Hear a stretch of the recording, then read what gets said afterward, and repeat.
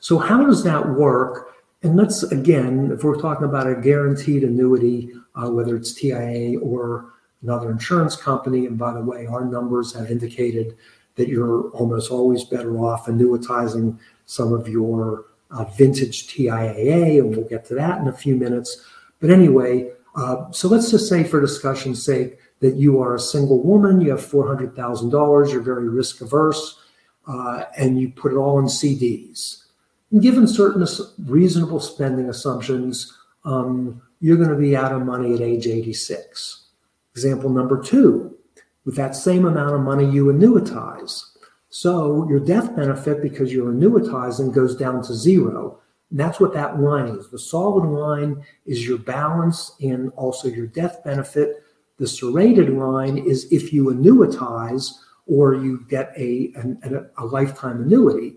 So again, if you annuitize and you're so happy about it that you don't see the bus coming and splat, well, then the death benefit goes away. But let's say that you survive. Well, you continue getting an income, and actually, in this case, the income is exceeding the amount that I'm assuming that you're spending. I'm not going to go through the assumptions, but you could get that in Retire Secure. So the break-even point, at least in this example, using these set of assumptions, is somewhere around age 85. So if you die before age 85, you're not, you will have an effect in hindsight, made a mistake. There'll be less money for your heirs. On the other hand, if you survive past age 85, given these assumptions, you will continue receiving an income for the rest of your life, just like my mother did. Now, my mother didn't have a choice, but it worked out very well for her. So anyway, the point is, if you go back to if you go back to CREF IRAs for most retirement vehicles, you have a lot of options. Well, what about TIAA?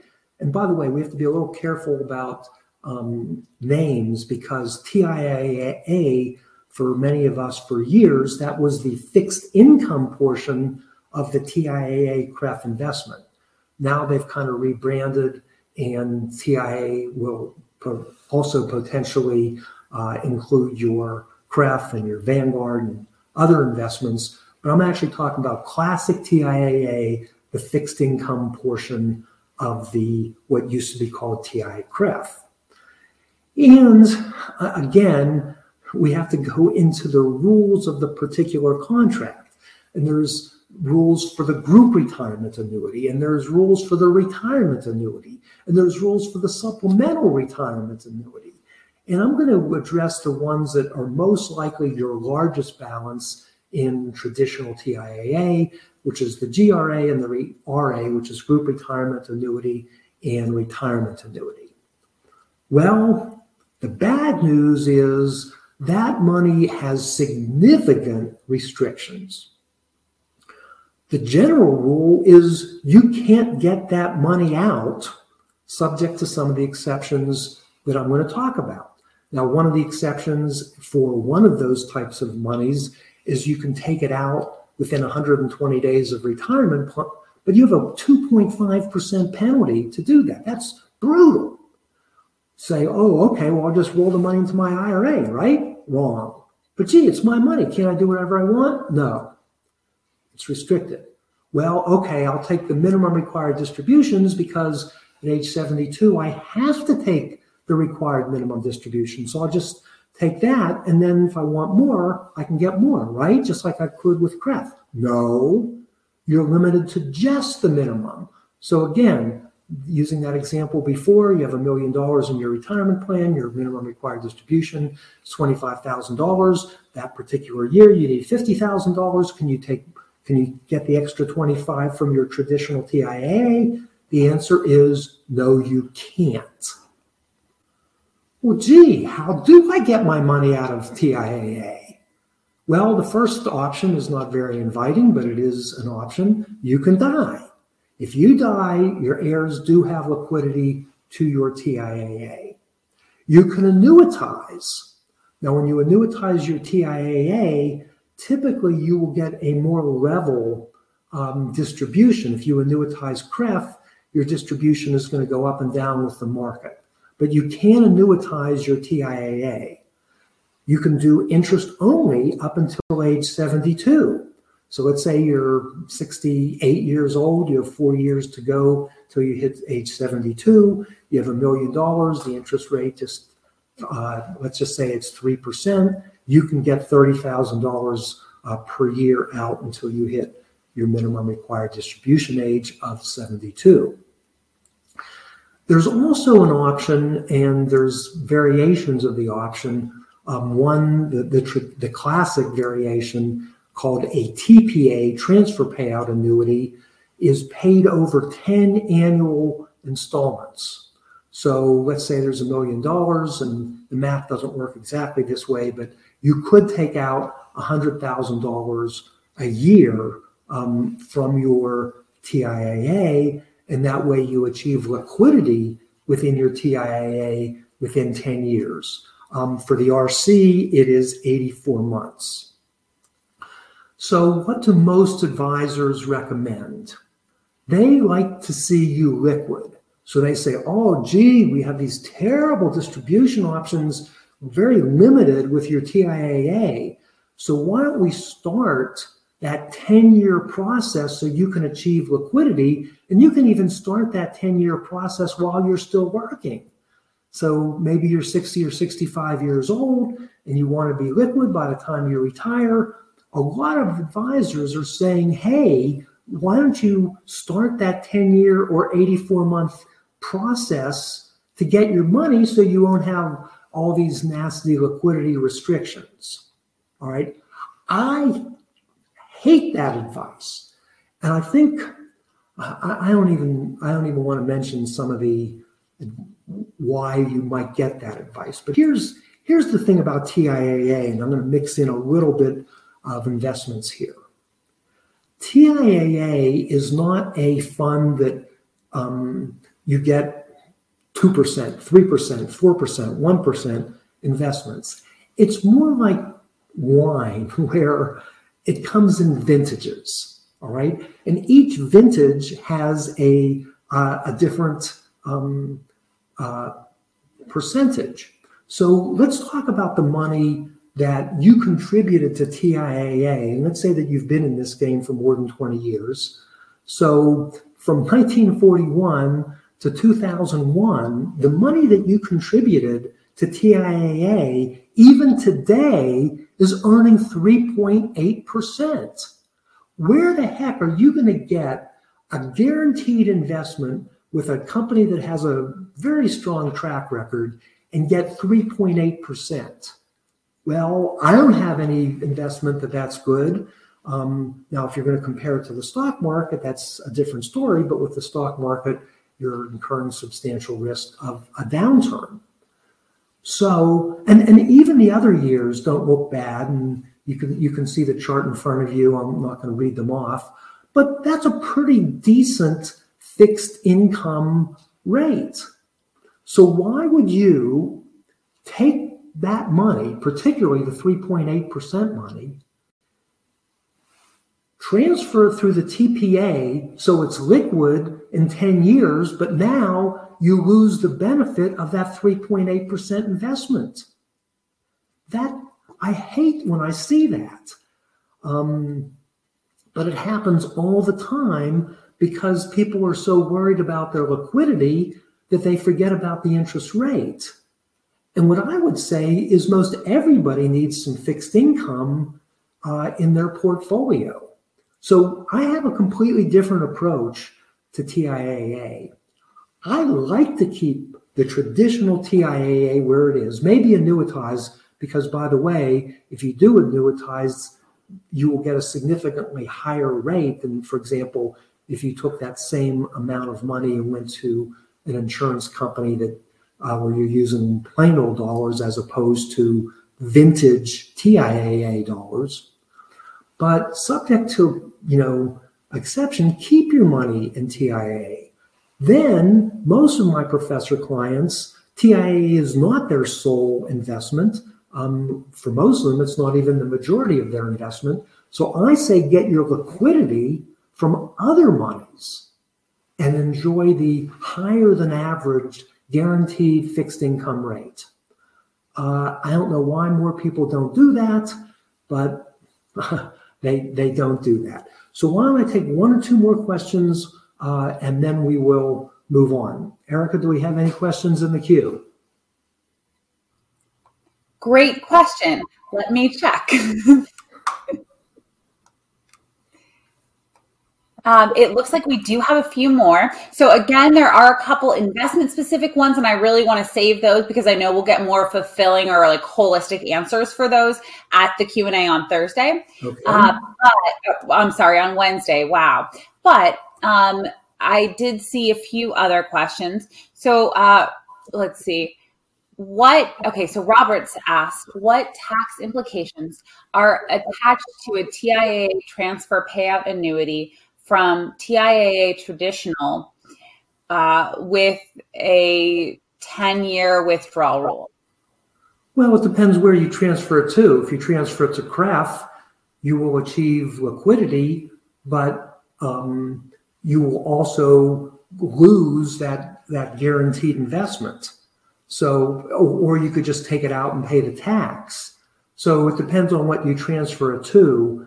But my approach, Robert, unless you really need liquidity and you don't have any other place to get it other than your TIAA, my approach is, since you need a certain amount, and the percentage is going to vary based on situation and based on comfort level, my approach is to maintain a good portion, if not all, of your TIAA and get that higher interest rate that TIAA is paying on a guaranteed basis.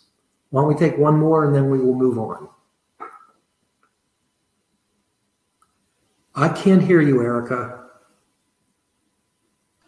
Of course, sorry. I will apologize for my sudden disappearance earlier. Apparently, I was disconnected. Okay. So another question specifically about TIAA was from Ranjikant, who asked, what is PIT TIAA plan at present time in terms of annuitized or IRA? Interestingly enough, I do have that in my book, which, by the way, is one of your bonuses. Now, the bonus is the advanced reader's copy. We have made substantial changes to that. That is not yet available to the public. We're actually negotiating with more than one publishing house.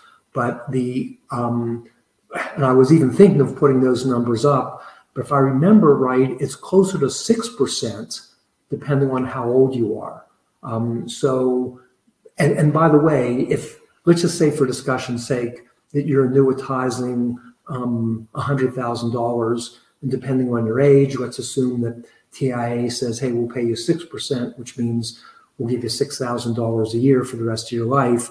If you were to go to a competing insurance company using the vintage TIAA for the PIT quote and using any monies for the competing quote, the annuitizing the TIAA is inevitably going to give you a better return. Okay? So, and now I have lost my ability to move forward. Can we correct that? All right, I'm going to do it with the space bar. Well, I can't even do it with the space bar. Eric, could I ask you to move the program further? Okay.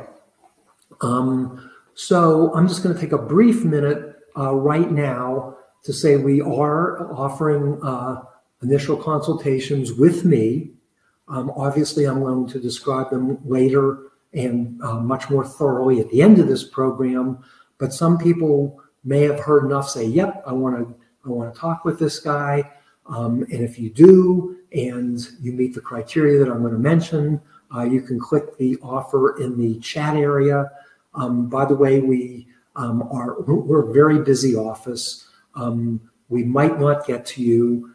If you are interested in the what we call the financial master plan, and there we do something called running the numbers, and it's a pretty thorough plan. and we give you recommendations for Roth IRA conversions. We look at your estate plan, which we're almost never happy with, and we make significant recommendations and potentially work with an estate attorney in your state because we're not licensed to practice law outside Pennsylvania. On the other hand, we are allowed to make recommendations. We talk about spending, we talk about gifting. Each engagement is unique. The charge before that is between $10,000 and $15,000, but I don't want to disappoint people. Usually based on complexity, the quotes have been coming in at $15,000. In fact, there is so much demand for it. We only have reserved 2 slots, and then there is a waiting list. If you're interested in assets under management, where we are actually managing at least a portion of your portfolio, and know that there is a $1 million minimum, so you're looking at probably at least $10,000 a year. That is another option that we have.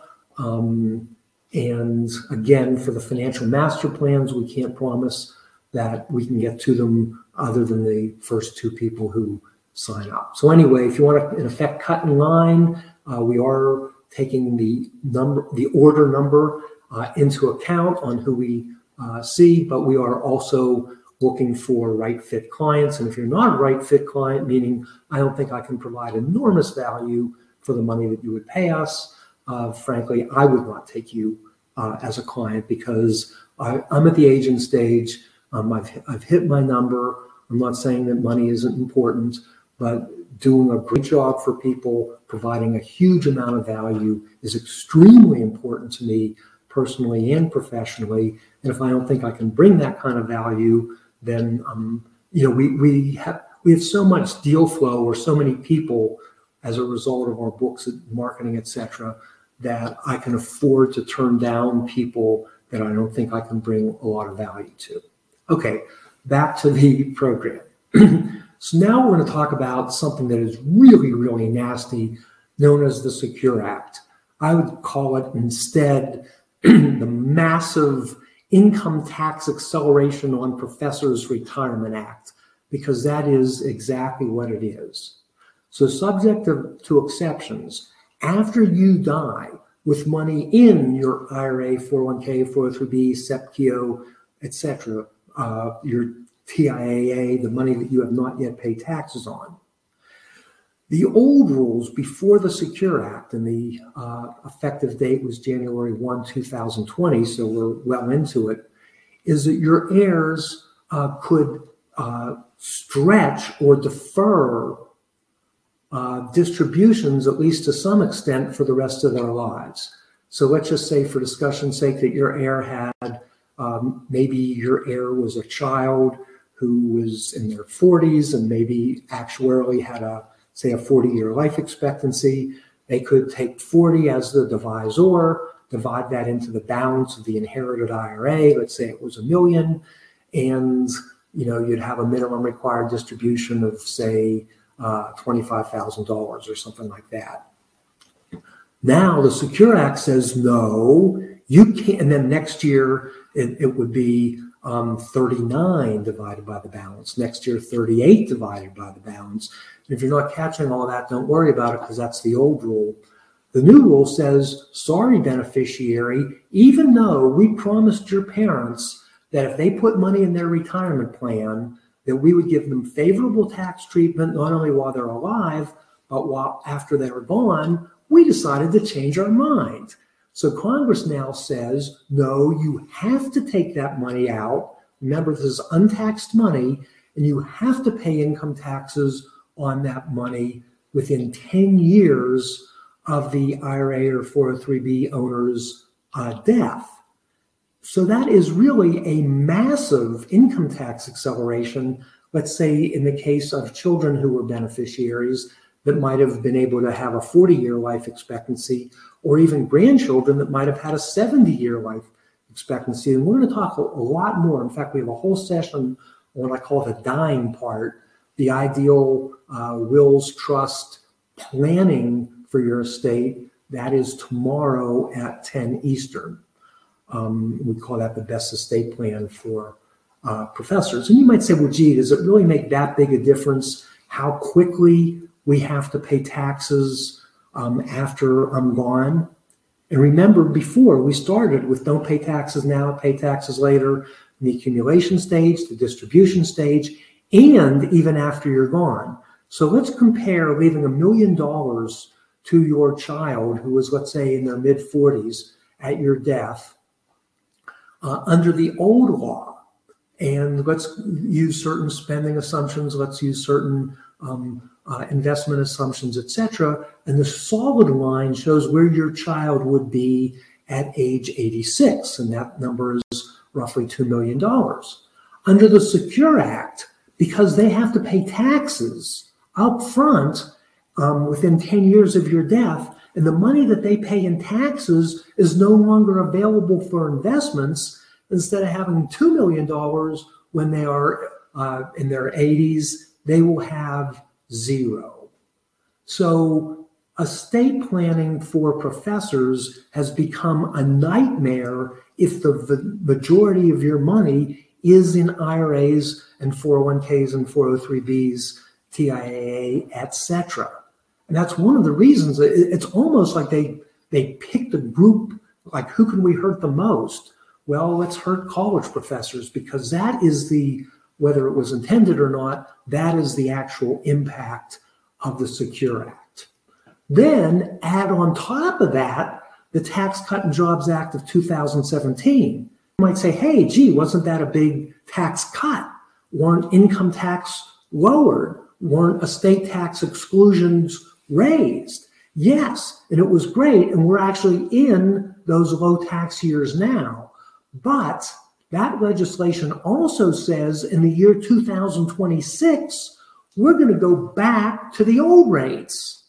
Now that's a nightmare. So let's just say, you're in the 24% bracket right now, or even if you're not, maybe with a Roth IRA conversion, you could, let's say, want to do a Roth IRA conversion that will take you to the top of the 24% bracket. And this year, that number is $340,000. If we take the $340,000 and go to the year 2017, which, by the way, is going to be, unless there's additional legislation, is going to be the tax rates in 2026. So we're just talking 4 years from now. Then it's going to go up to 33%. So your taxes are going to go up in that tax bracket by 9%. That is enormous.